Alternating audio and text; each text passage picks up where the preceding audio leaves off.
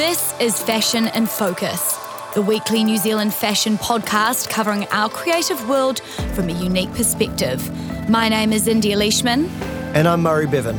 And every week, we'll connect you with the leading designers, editors, influencers, and stylists from all over the world. If you love fashion, this is the podcast for you.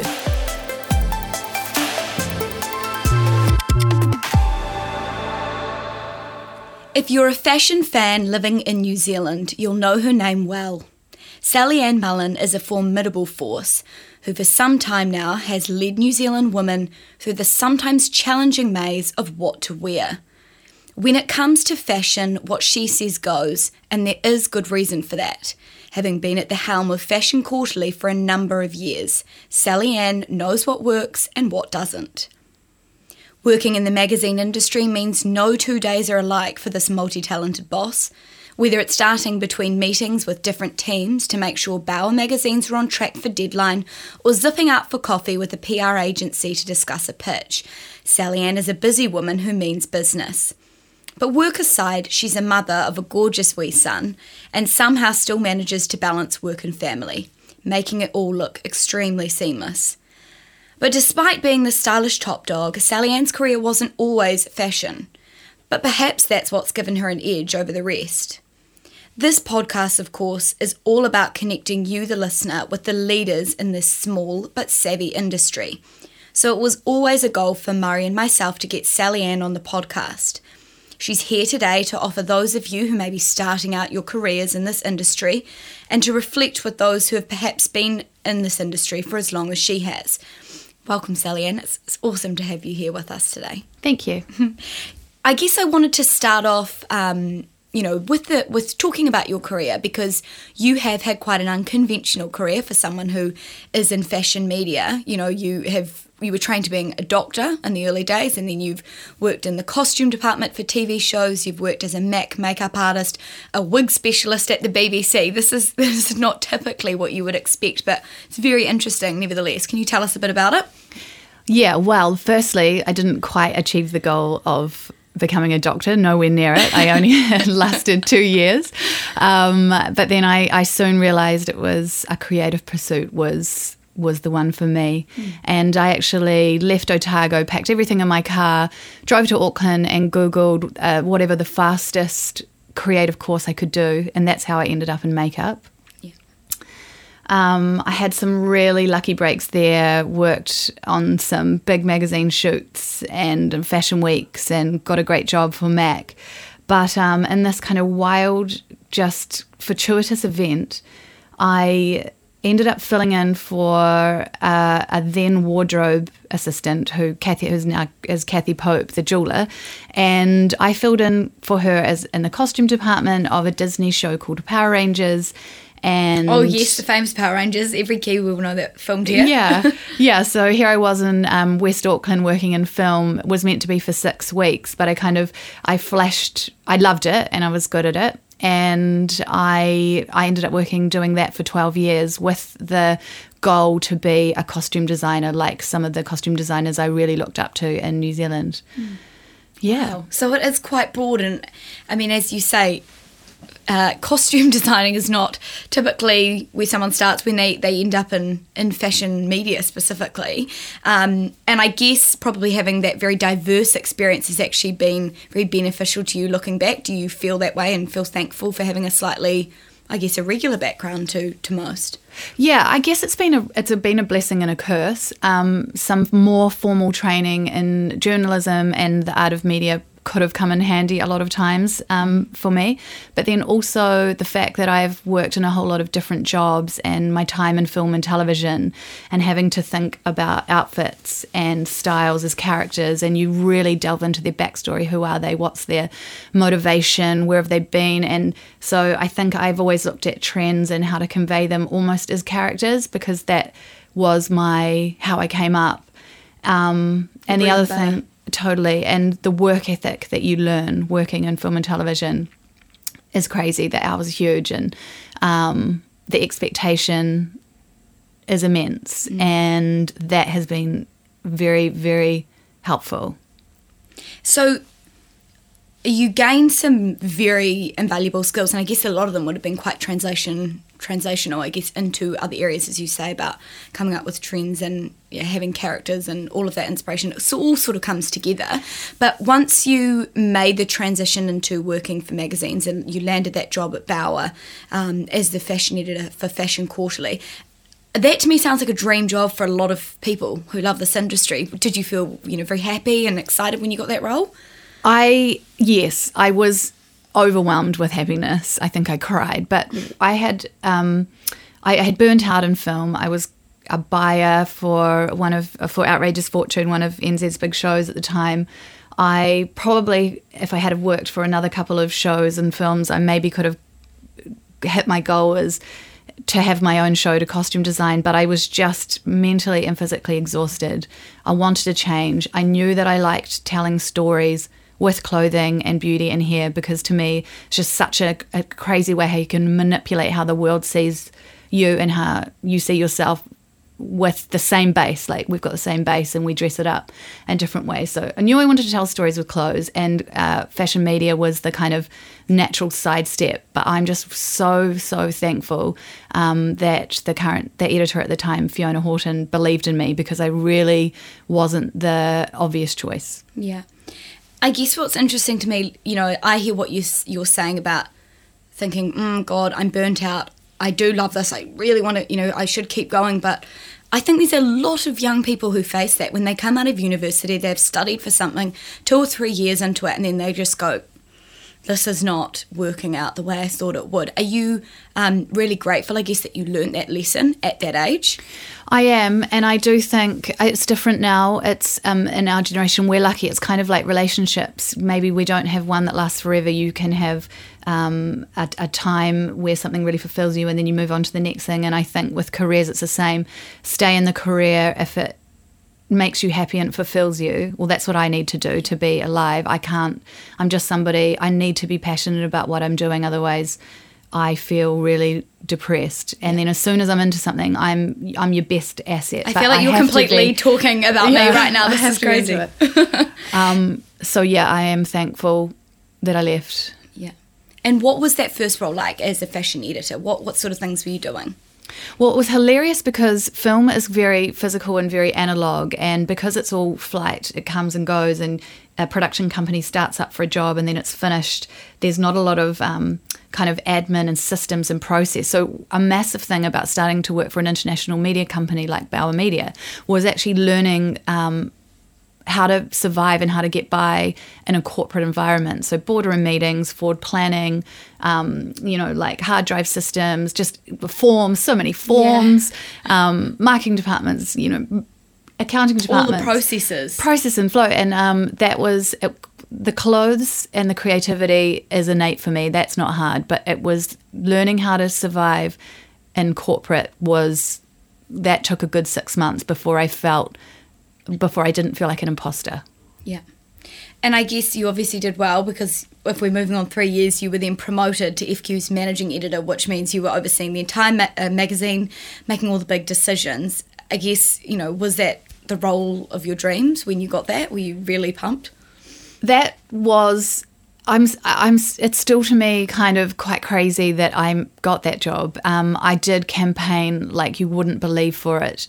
I was absolutely not the expected choice because of my non-traditional path through my career, and it's quite overwhelming really that the management team supported me and they let me have a crack. It needed something new. It was a really changing time in media, and all media companies were changing their brands and their products across all forums. And I think they just thought, let's just go with this wild card. I mean, she might mess it up or she might not. And that was just crazy. And I guess I did want to ask you about that. When you were able to take the reins and just really go with whatever you wanted to do, did you feel any pressure by that at all? Or was it something that you actually just felt quite exhilarated by having all of that responsibility to be the top dog? Definitely a mix. I like to be in charge. I like to be the leader, but there is so much pressure working with something like Fashion Quarterly because it's a heritage brand. It's something that we've all grown up with. It is, it's not a job to be taken lightly. But I had somebody I really respect, Paul Dykesall, who is the previous CEO of Australasian Bauer. He told me, you just backfill your team with, you don't need to be good at everything. Concentrate on the things that you're good at, and then you backfill your team around you with people who are smarter than you and better at the things than you. I've than always you can't heard that. do. You hire the smarter people if you don't know what you're doing. Or if you're not an A-type personality, then you get 3 A-type personalities on your team. And I had a number of different people come through the team at Fashion Quarterly and Miss FQ, and they were just like the most dynamic, incredibly hardworking, creative, beautiful writers, organised, and so we really did it together.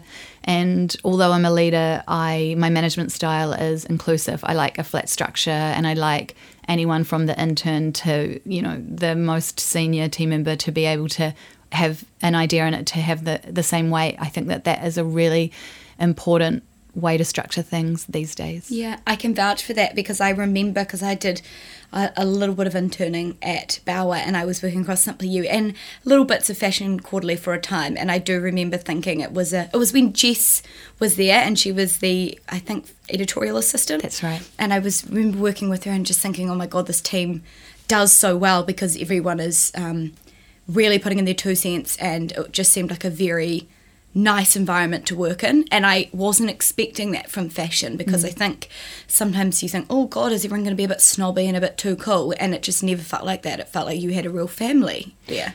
Well, fashion media and magazines we're speaking to women, and women are so diverse, and there's so many subtleties and differences in us. So I think if you have as many voices as possible, you can speak to more women and have more opinions. So I mean, that's just the way I thought was best to do it. Yeah, fair enough. And I guess did that role involve a lot of overseas travel? Because, we hear about these editors-in-chief and they're travelling to beautiful parts of the world doing, photo shoots, that sort of thing. Was there a lot of travel, or is it more central in New Zealand? There wasn't as much travel as there was in the glory days of the 80s and 90s, but I certainly got to tick off some crazy experiences of Paris and Tokyo, eating at Michelin star restaurants, and Malaysia, and shooting in the Atlas Mountains in Morocco. So some really kind of cool stories and memories to hold dear. Oh, that's lovely. I wanted to talk to you specifically about what you're doing now at Bauer, because you've been there for, am I correct in saying, 8 years? That's right. Well, and you were now the fashion director at Bauer in a new venture called the Fashion Department. And I've heard this is quite a diverse role with you working with a number of magazines. Can you tell us a little bit about that and what you're doing now? Yes, I can. And back to that thing of me saying, if I'm passionate and, really invested, then I'm away. And it had got to the stage where with Fashion Quarterly I just needed a change. I could see Zoe Walker across the building. I've always thought that she would be the most incredible editor for Fashion Quarterly, and it was time for somebody else to give it a crack and breathe some new life into it.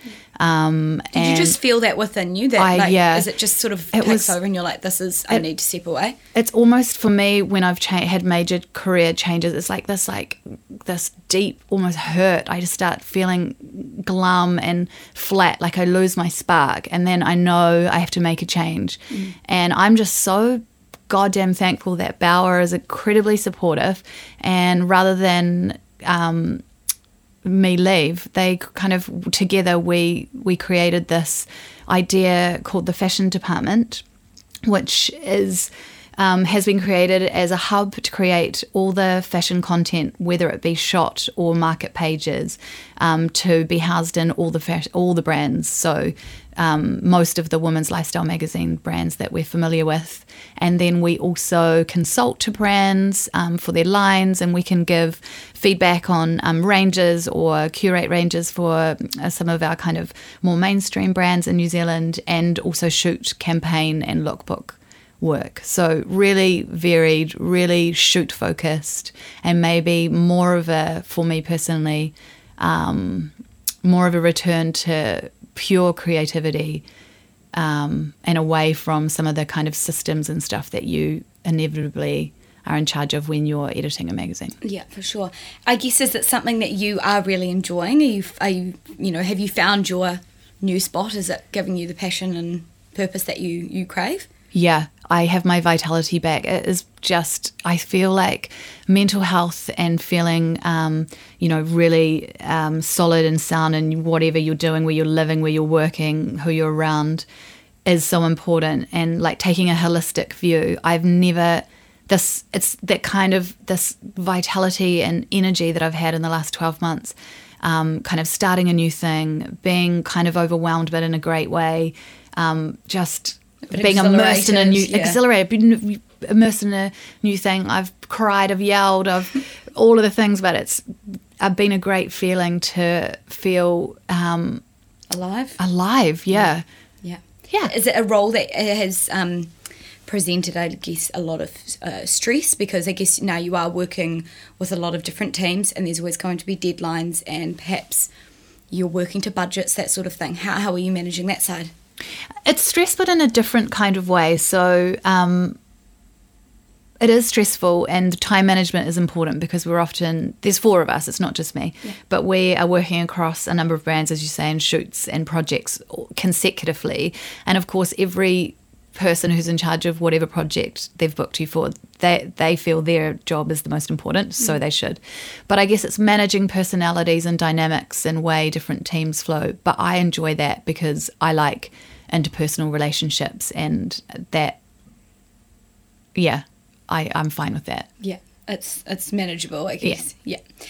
What do you love the most about your job? Because listening to you, you're clearly very passionate about what you do. Yeah. What do you love the most? Like I said earlier, I love that you can put a certain colour against you. You can wear your hair a different way, earrings, a dress, something different, and it can really bring on different emotions. It can make you feel your best self or your worst self. And I feel like I could write a thesis on how clothes affect us and how they present us to the world, because it's kind of all I've ever worked with in my life. But I'm just so happy to be around clothes and beauty and hair, and in a soulful way, just because they do bring a lot of happiness to a lot of predominantly women. I actually have a question that I was going to ask you later, but I'm going to just ask it now, and it's more about, I guess, there's, I think, often been a lot of people who say, fashion, it's not brain surgery, and they belittle this industry and they put it down, or you'll get remarks, from people about, it's just fashion, don't take it so seriously. But I agree with you. I actually think when you do have clothes that just make you feel really special, that's an exhilarating feeling. So what is your message, I guess, to people who put down fashion or people who work in it? What's your response to those people? I don't know what my response to the people really would be, but for me, fashion is entertainment. It's another facet of entertainment, and entertainment is so important because it brings us joy, and it's not very tangible, and it's different for every person. What might make one person sing and feel great might not make another person feel the same way, but we need joy and frivolous entertainment and beauty in our lives, because it's just that extra thing away from the mundane day to day that I think is really important and for humanity. Sparkle, isn't it? It's the sparkle. Yeah, I love the spark. And what are the challenges, I guess, that you think working in fashion? What are the challenges that you've faced? And that's a very broad question, so I interpret it however you want. I think one of the challenges working in fashion in New Zealand is the scarcity of jobs. I have, as you said, you briefly interned for us at Fashion Quarterly.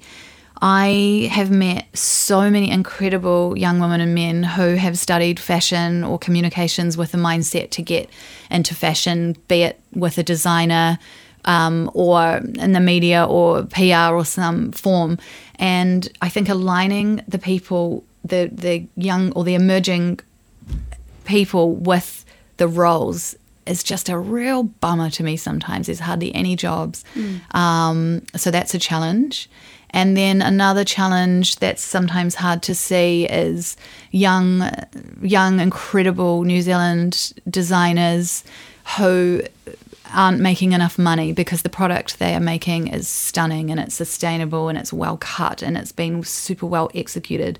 And unfortunately, perhaps they have to put so much of the profit as they're starting out back into the business. It's hard sometimes for me to see people I'm really passionate about maybe not financially doing as well as I hope that they can one day. Hopefully one day. They would if they had a bigger market. A bigger market, yeah. Yeah.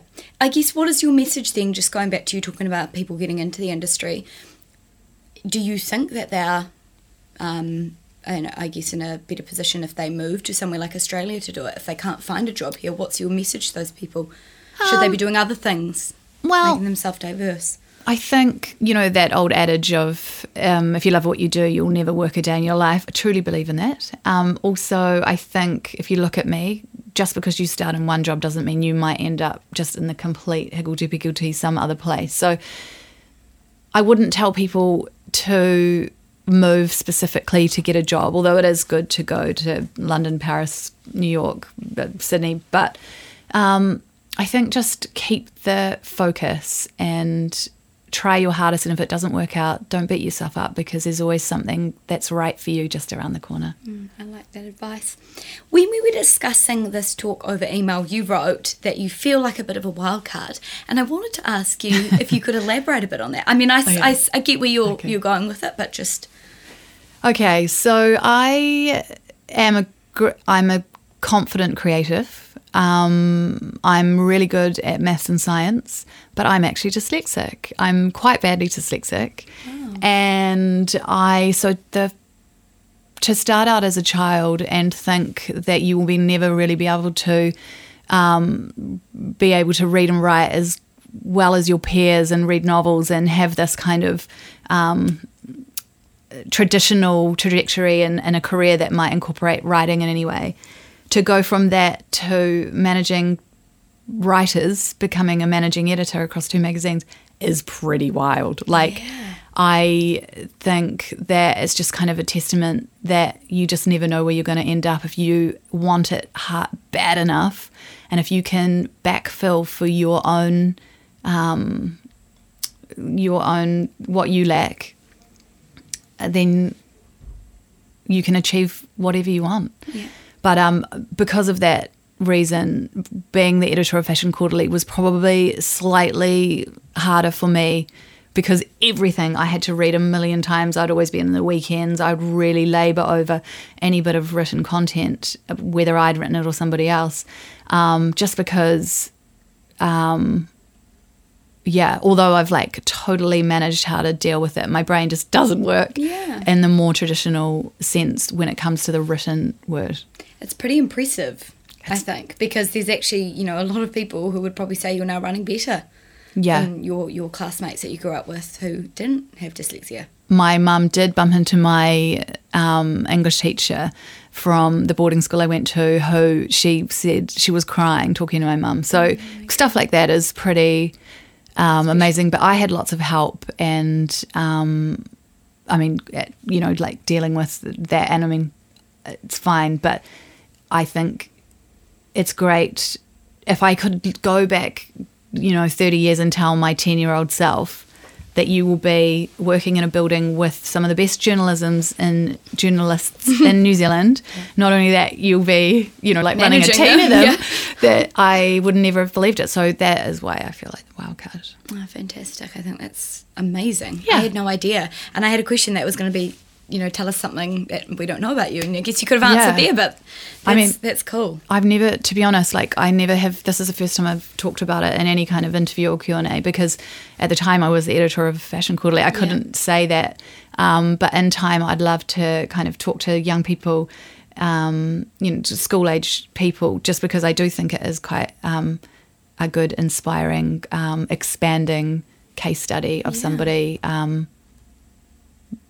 So would your message then to the kids, if there are any who are listening to this podcast, be that, or what is your message? What would your message be to those young ones? I would think don't rule out anything in life. Yeah. And then often, because you learn things a different way. So for me, I see words as stamps, as pictures. Wow. So I've got an extremely, extremely good visual memory. So that's how I learned to read. So I don't sound out a word. I see it as a picture. Yeah. Yeah. Oh my God, this is so interesting. I feel like I could just sit here and talk to you about this for 2 hours. And that's why I'm a huge fan of Dominic Hoey, who is also the spoken word poet, Tourette's, because he also is dyslexic and he's written 2 novels, or a novel and a poetry book. He is the most incredible performer with words, and the way he puts them together, considering he's dyslexic, as he's always been an expander for me. So watching him come up and hearing him perform has always made me kind of believe that I can too. You could do it. It's amazing. I remember seeing a documentary a couple of years ago on dyslexia, and it showed you in graphics what it's like for someone who is dyslexic. So the word is there, and then all of a sudden, the words are sort of jumbled, or they sort of like almost like fall off the page. And it was just very interesting to see in that way what it's like, because I think it's very hard for people to understand. Yeah. Particularly with these, sorts of, I don't even know what to call it. It's not like a disability or anything like that. But it's just your brain just works in a slightly different way, I suppose. But it's like my systems and flow and my little brain is just slightly different. But so for me, I don't have, because I've almost remembered every word, I don't have that unless it's a word I've never seen before. And then I just look at it and I'm like, oh man. But thank God for smartphones. Yeah. If I'm reading, and I'm actually a voracious reader, and I love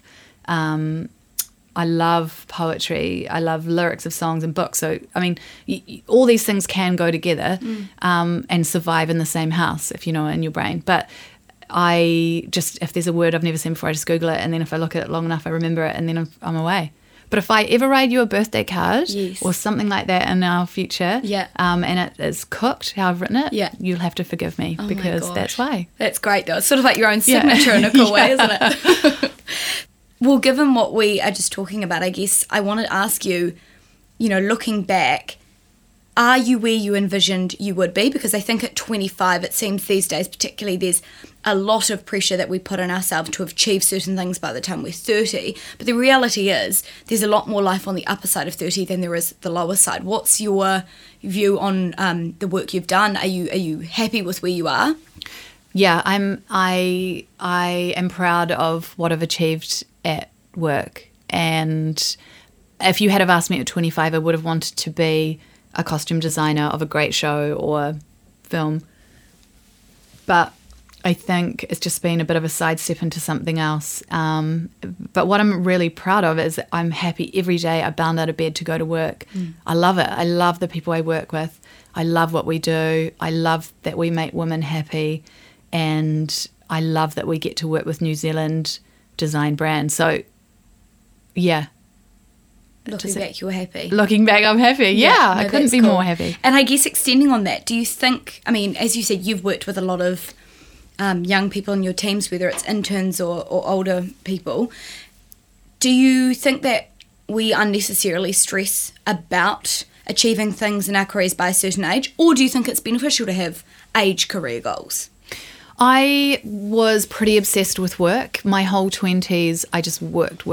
And it did mean I achieved some goals that I'd set up for myself. I think you've got to assess what is right for you. If you want to achieve your goals, and if you want to get those big jobs and those big opportunities, then unfortunately, to me, you really do have to dedicate yourself to your career, but just make it a career that you goddamn love, so it doesn't feel like working. Yeah.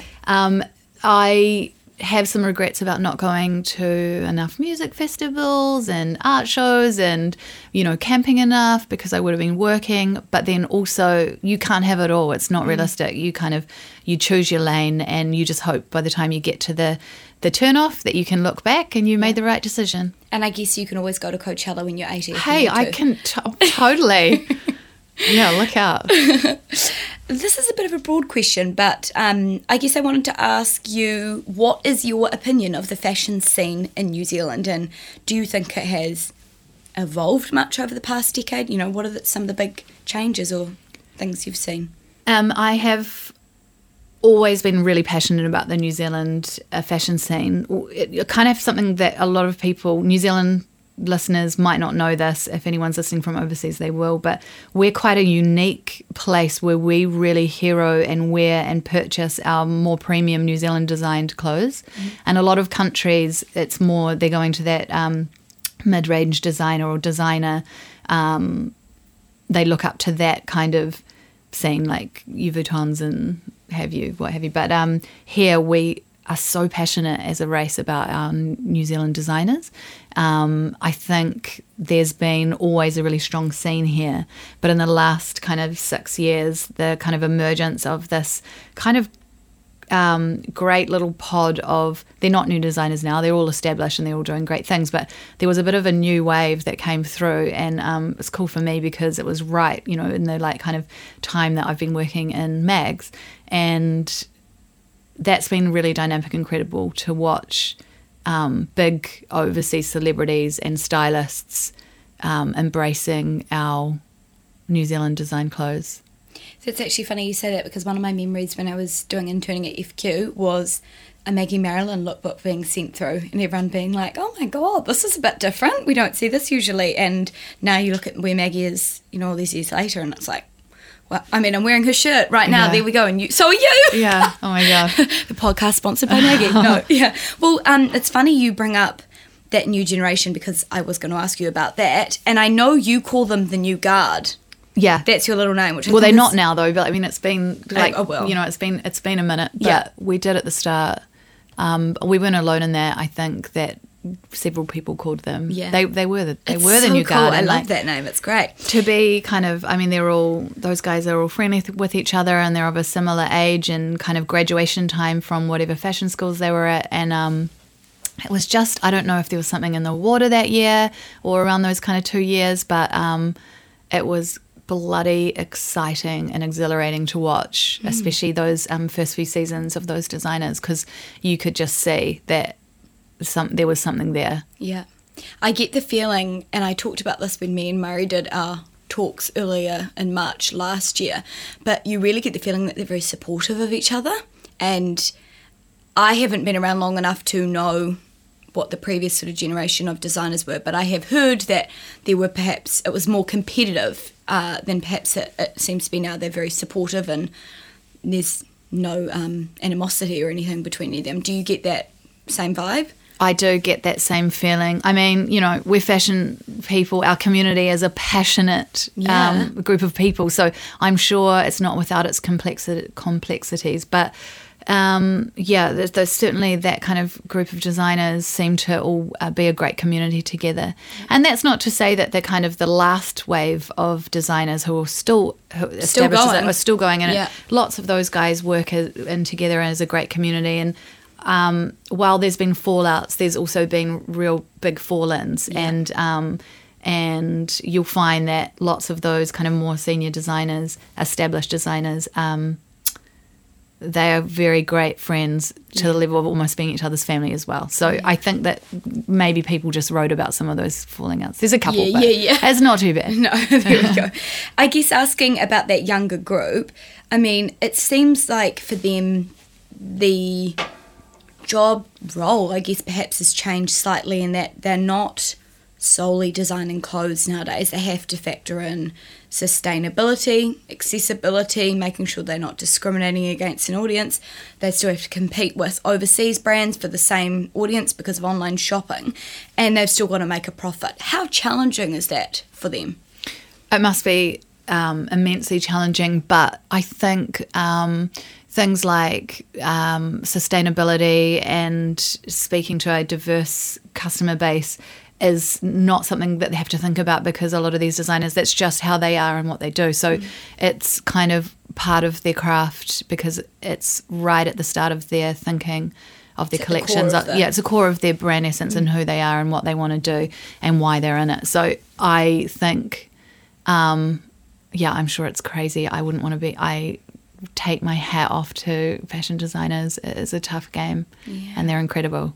But I wanted to ask you about mental health, and this is a topic I've discussed with almost everybody on the podcast, because I do think everybody does go through ups and downs, and it is very much a normal part of life, but there has been a really weird stigma around it for quite a while. So I guess in your industry, which is so looks and image focused, how do you I guess deal with mental health and make sure you're checking in on yourself, because I do imagine it is quite saturated with image. It is, and look, it's something I've spent, I feel like, hundreds of hours thinking about in the last 8 years when I've worked more in fashion and away from film, because we're speaking to this big group of society, and we've just got to make sure the messages that we're sending are representative of making women and men feel great. And definitely the start of this, when I entered this industry, we needed to do better. The girls were too thin. I mean, they might naturally be thin, but they weren't a good representation of women in general. And, all very similar looking, and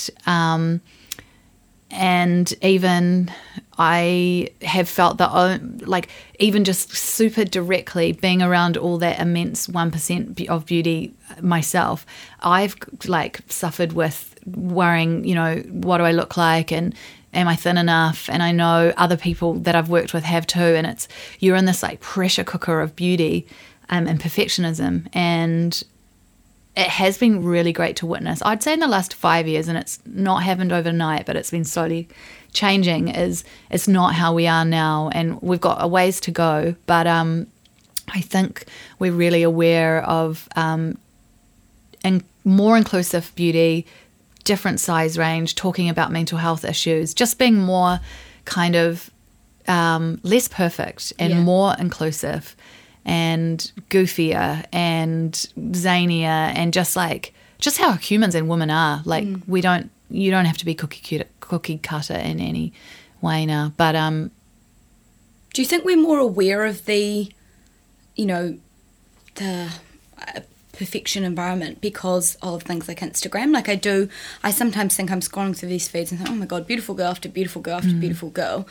But then at other times I can step away from it and just go, well, if I put that much time and effort in to getting a beautiful photo like that, perhaps I would actually look quite nice too. But it is, you're comparing, someone's 10% with your 90%.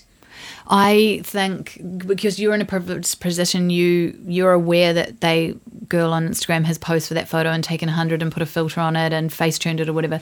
A young girl, like a 14-year-old girl in her bedroom who perhaps is, in a goofy stage and not feeling her best, her looking at it, she just thinks that's just snapped one.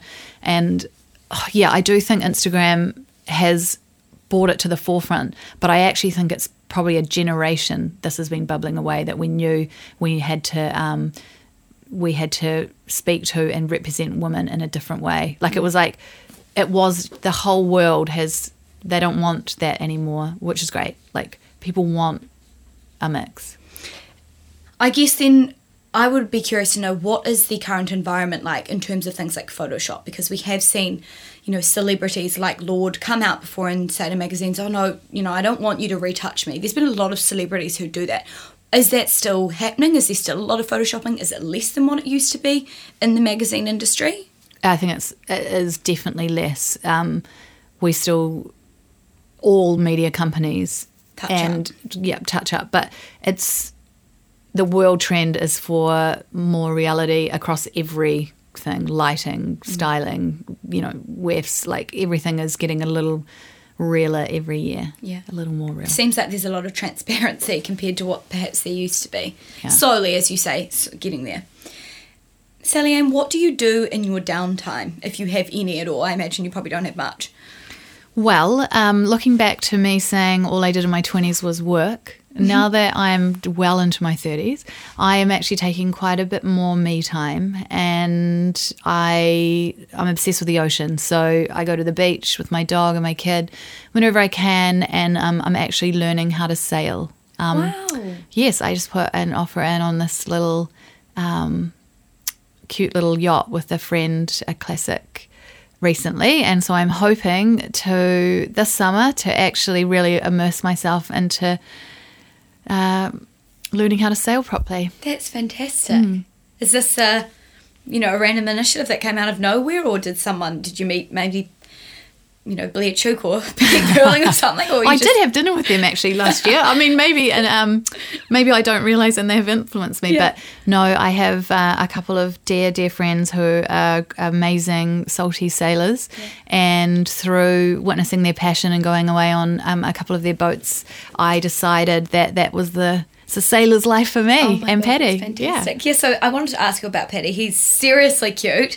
I've seen him on your Instagram, and the funniest thing I saw not too long ago was him dressed up as Optimus Prime. I just thought that was adorable. Oh my God. He's so sweet. I mean, what's it like for you being a mum, and how did that change your, whole experience as, in your personal life and your work life?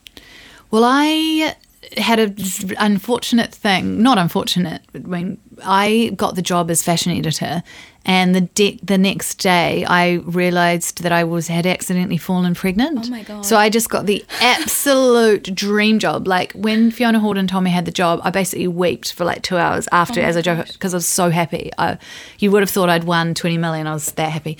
Then the next day I find out I'm pregnant. Oh my God. And I just was like, oh no, my dreams are ruined. Oh my gosh. And I was so guilty about taking this job and accidentally being pregnant that I didn't tell anyone at Bauer until I was 22 weeks. Oh my Lord. So what's that in months? Oh, I was like halfway. Oh my gosh. Okay. And so I just started to I was really obsessed with Nom D at the time, and I was wearing all these like black tunics layered up, and I just was like all into the volume, and I was wearing Jimmy D, Nom D and some Zambezi, and I just thought all these people must think you're the only person who gets a role of a fashion editor and like packs on 20 kgs. Like, what are you up to? Turns out I was pregnant. And yeah, Paddy is just my best little friend that I never knew that I needed. And he has grown up on set. He's getting a camera this year for Christmas from his grandparents. And he just rolls along with me when he can, and he's got a good eye. It's awesome having a kid. I love having a kid, yeah. I wasn't sure I would have been someone who would have a child. But then as soon as I had one, I'm just so thrilled that I've had a kid, because seeing the world through a child's eyes is a really beautiful experience. And I guess you've always got this little sidekick. And you know what? They tell you you're beautiful all the time, because a little boy always thinks his mum is the most beautiful person in the world. So if I'm having a bad day, I just look at Paddy with kind of puppy dog eyes and he says, "You're beautiful, mama." Oh my God. Yeah. Very sweet. Would recommend. Would recommend. I like that. How did you juggle that then? Being pregnant and getting that role? That would have been a very full on. Well, it wasn't easy, but I mean, a lot of women do it, so it's just whatever. But I remember on the last couple of shoots we did for FQ, I'd be like get down to do the shoes up and on a model, and then like get stuck, and there'd be like two model ones for either side, like holding me back up. And then I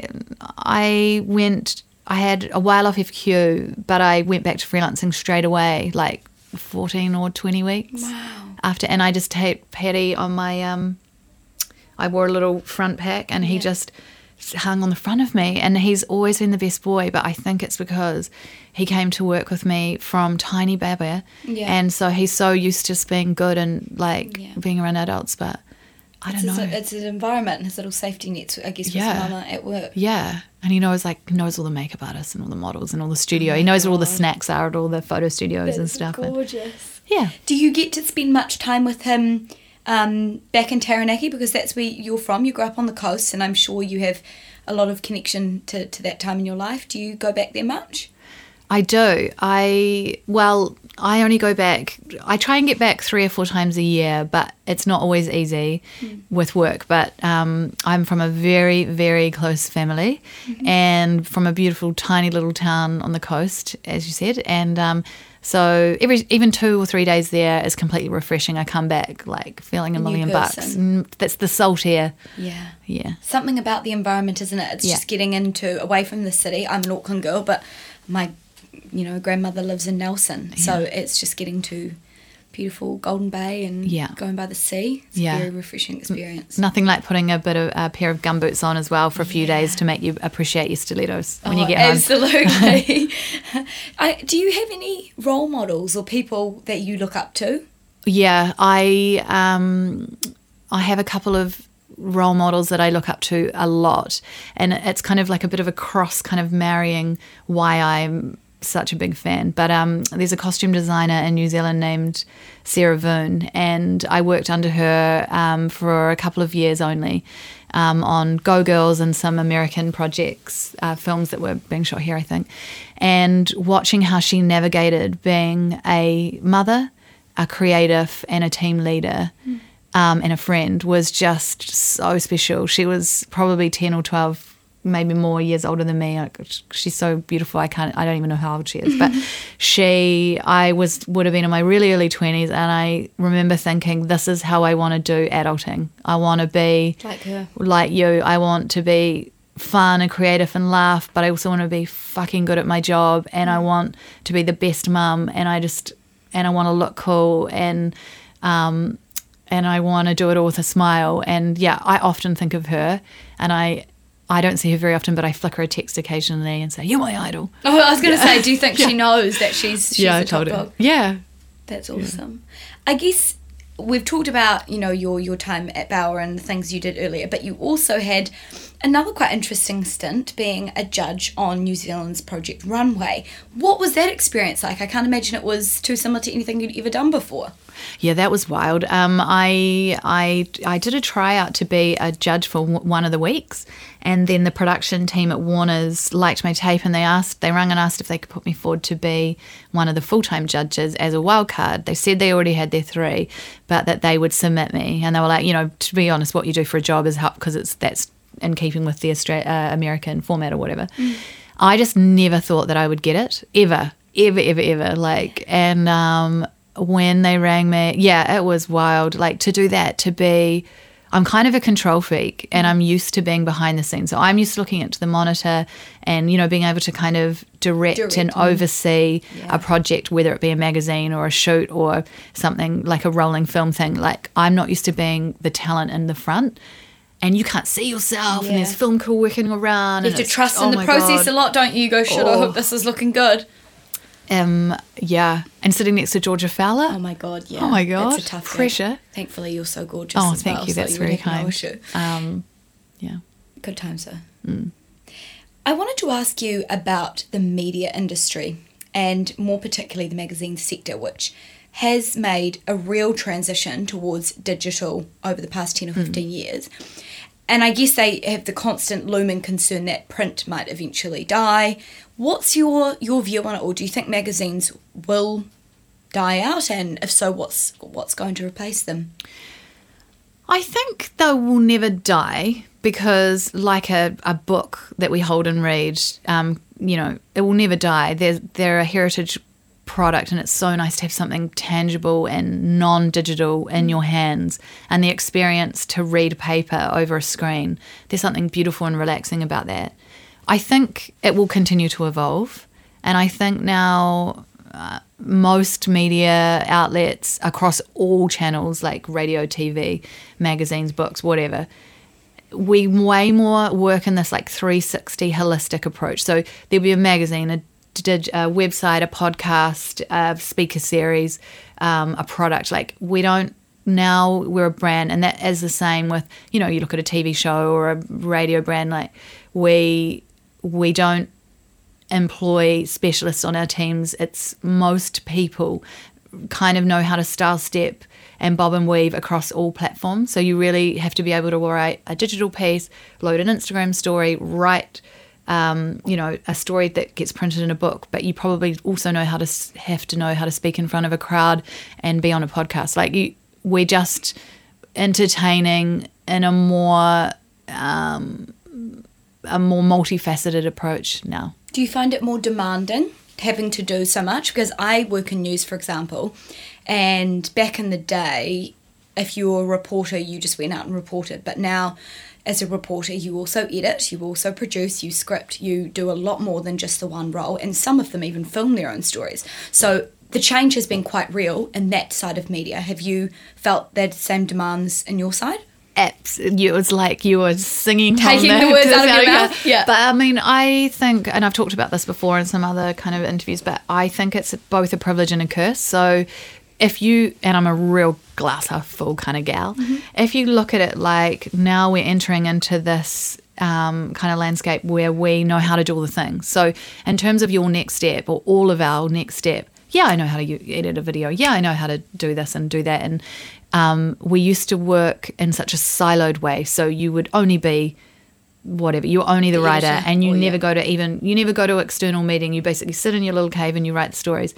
Now that person is doing all the things all the time. And whilst it is very busy and draining, it's also very fulfilling because you're never bored. Yeah. So I don't know, I feel like if I'm not pushed, I'm a bit bored. But if I'm almost to the level of I'm overwhelmed, then I'm exhilarated. I don't know. Yeah, no, I get that completely. What do you attribute your success to? Because sitting here with you for the last however long, you've done a lot of big things, and I know you said you worked really hard in your 20s, but do you think there are key things it comes down to? Perhaps it's hard work or being really passionate or having a good attitude. What do you think has been what's really helped you get where you are? I've thought about this too, because I have had some big jobs that kind of everyone, I haven't really been the obvious choice, but I've always got it. And I think work ethic is important, and also being brave, so backing yourself and always saying yes. So if you're into something and you want to achieve something, whether it be a hobby or a friendship or a work opportunity, put yourself out there, for the extra task or the extra opportunity. If there's a new little side team going off to get into some new thing that your company is getting on board with, you want to be you want to be in on all the things. That is one thing that I've thought. Bit of luck. I've been in the right place at the right time a few times, and timing, which you can't control that's a universe, but it's kind of like aligning you're having the balls to align with the luck. So when the luck approaches you, have the balls to make something out of it. I like that saying. Is it something that's just come to you in this moment, or do you live by that? No, it just came to, but it's definitely how I live. Yeah. But that just came to me. Align yourself with the luck. I think in 10 years someone hopefully will be interviewing me and they'll say, what's a great bit of advice? And I'll say, well, one day, once upon a time. That's awesome. Yeah. When you look back at your career and all of the things you have achieved, what are your highlights? What are your showreel moments? It's a big question, and I know you've done a lot of cool stuff. All the firsts. Yeah. All the firsts, because I really put out into the world the things I wanted to do. So when I was in the trenches of film, working on set and washing costumes and cleaning boots and being there from dawn till dusk on set, all I wanted to be was a buyer. And a buyer is they help the designer, but they buy all the fabric and the clothes, and you're more in the creative hub. And so you get to be kind of you're not the key decision maker, but you're in the hub, like you're in the kind of the trust circle, and you're privy to a whole lot of stuff. I thought about that for months. I put it out into the world that I wanted to do that, and then it just kind of fell into my lap in a weird way. That my first job as a buyer is one of my ultimate, most treasured moments. And then I guess getting the call that I had got the job as both editor of Fashion Quarterly and project runway, both because I was in shock because, I'm a little girl from a farm in Taranaki, so you never know what you can achieve if you set your mind to something, I suppose. That's awesome. I have now got a couple of quick fire questions for you, so hopefully you can it'll come to you rather than having to, think a lot about your answers. What is your favourite ice cream flavour?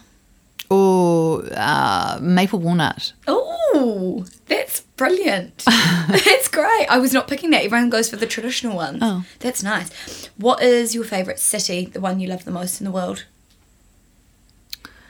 Oh, I'm going to say something so nerdy, and it's not a city really, it's a town, but I'm going to say New Plymouth because that's the service centre where I'm from.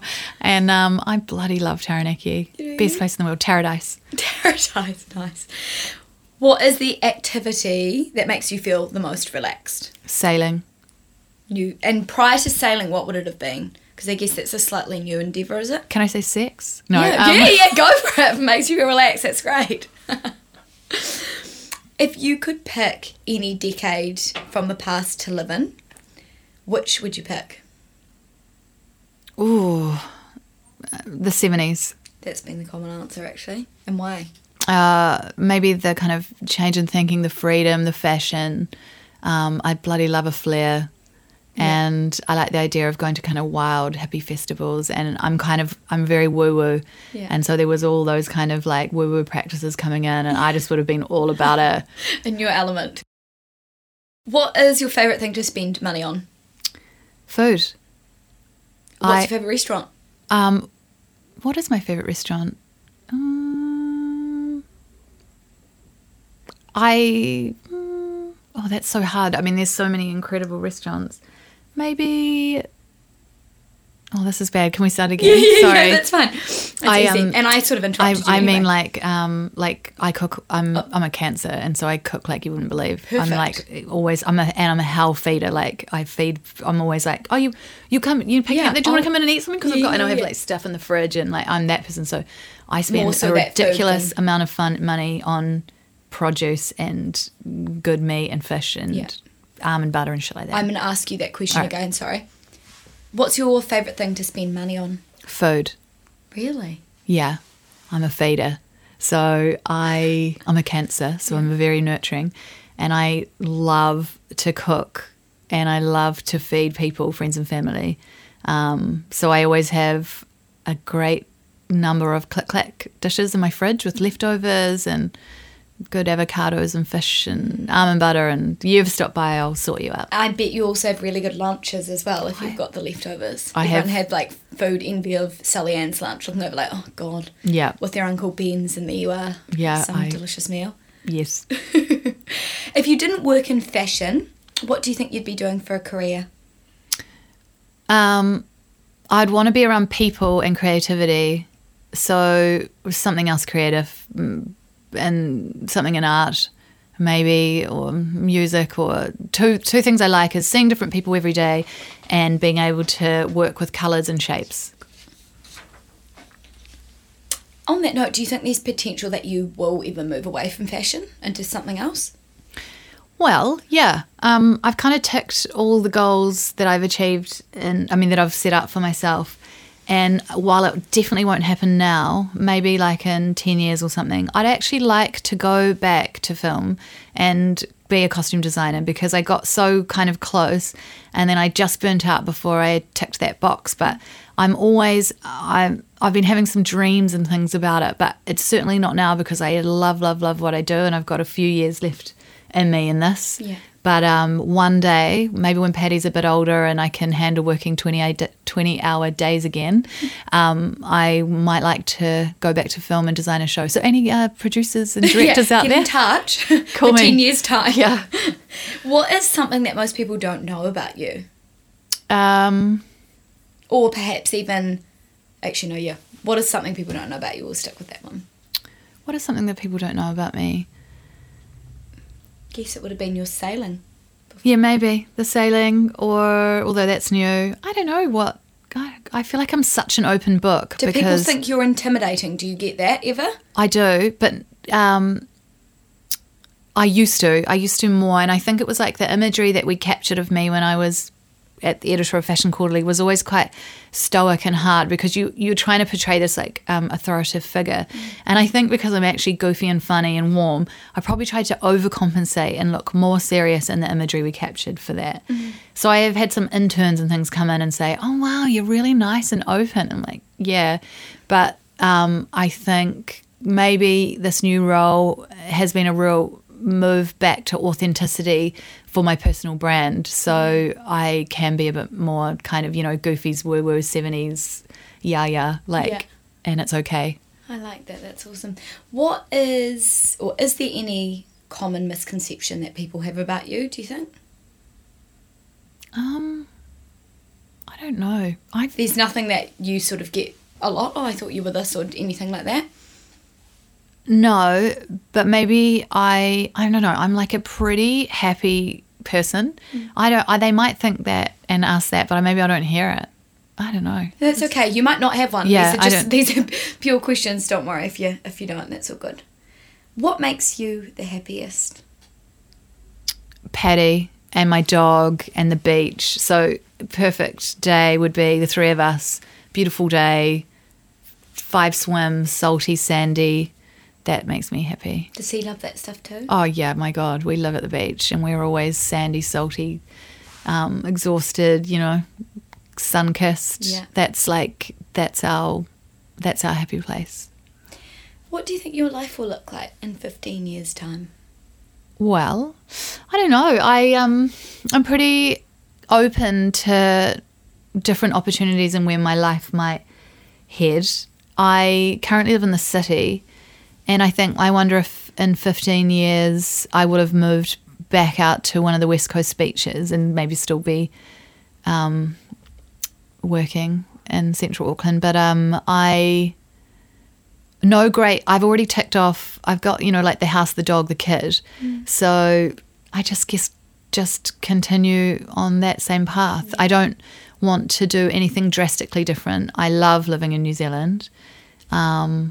You'll have quite a teenager by that stage, won't you? I know. We have to shoot him in magazines by then. Well, it's time for us to wrap up. So I just want to say a massive thank you to you for coming in and giving your time, but also for being so open, because I think podcasts are this amazing way for people to just listen and feel like they're in the room with us and learn so much about you. And you have been so open, and I just think it's incredible to hear the work you've done, and you've worked so hard. So I really appreciate you being with us today. Thank you so much. I loved this. This is my first ever podcast. And Is it? Yeah, I thought it might be scary, but it was actually really enjoyable. Oh, that's good. I'm glad you've enjoyed yourself. Next week, guys, Murray has got another wonderful guest joining him, so make sure you stay tuned in for that. And until my next episode, enjoy everything. That was the latest from Fashion in Focus. Thanks for tuning in and being a part of our conversation. If you want more, make sure you subscribe to get a fresh episode in your inbox every week. Check out more of our episodes on your favourite podcast feed and get in touch with us at fashioninfocus@showroom22.com.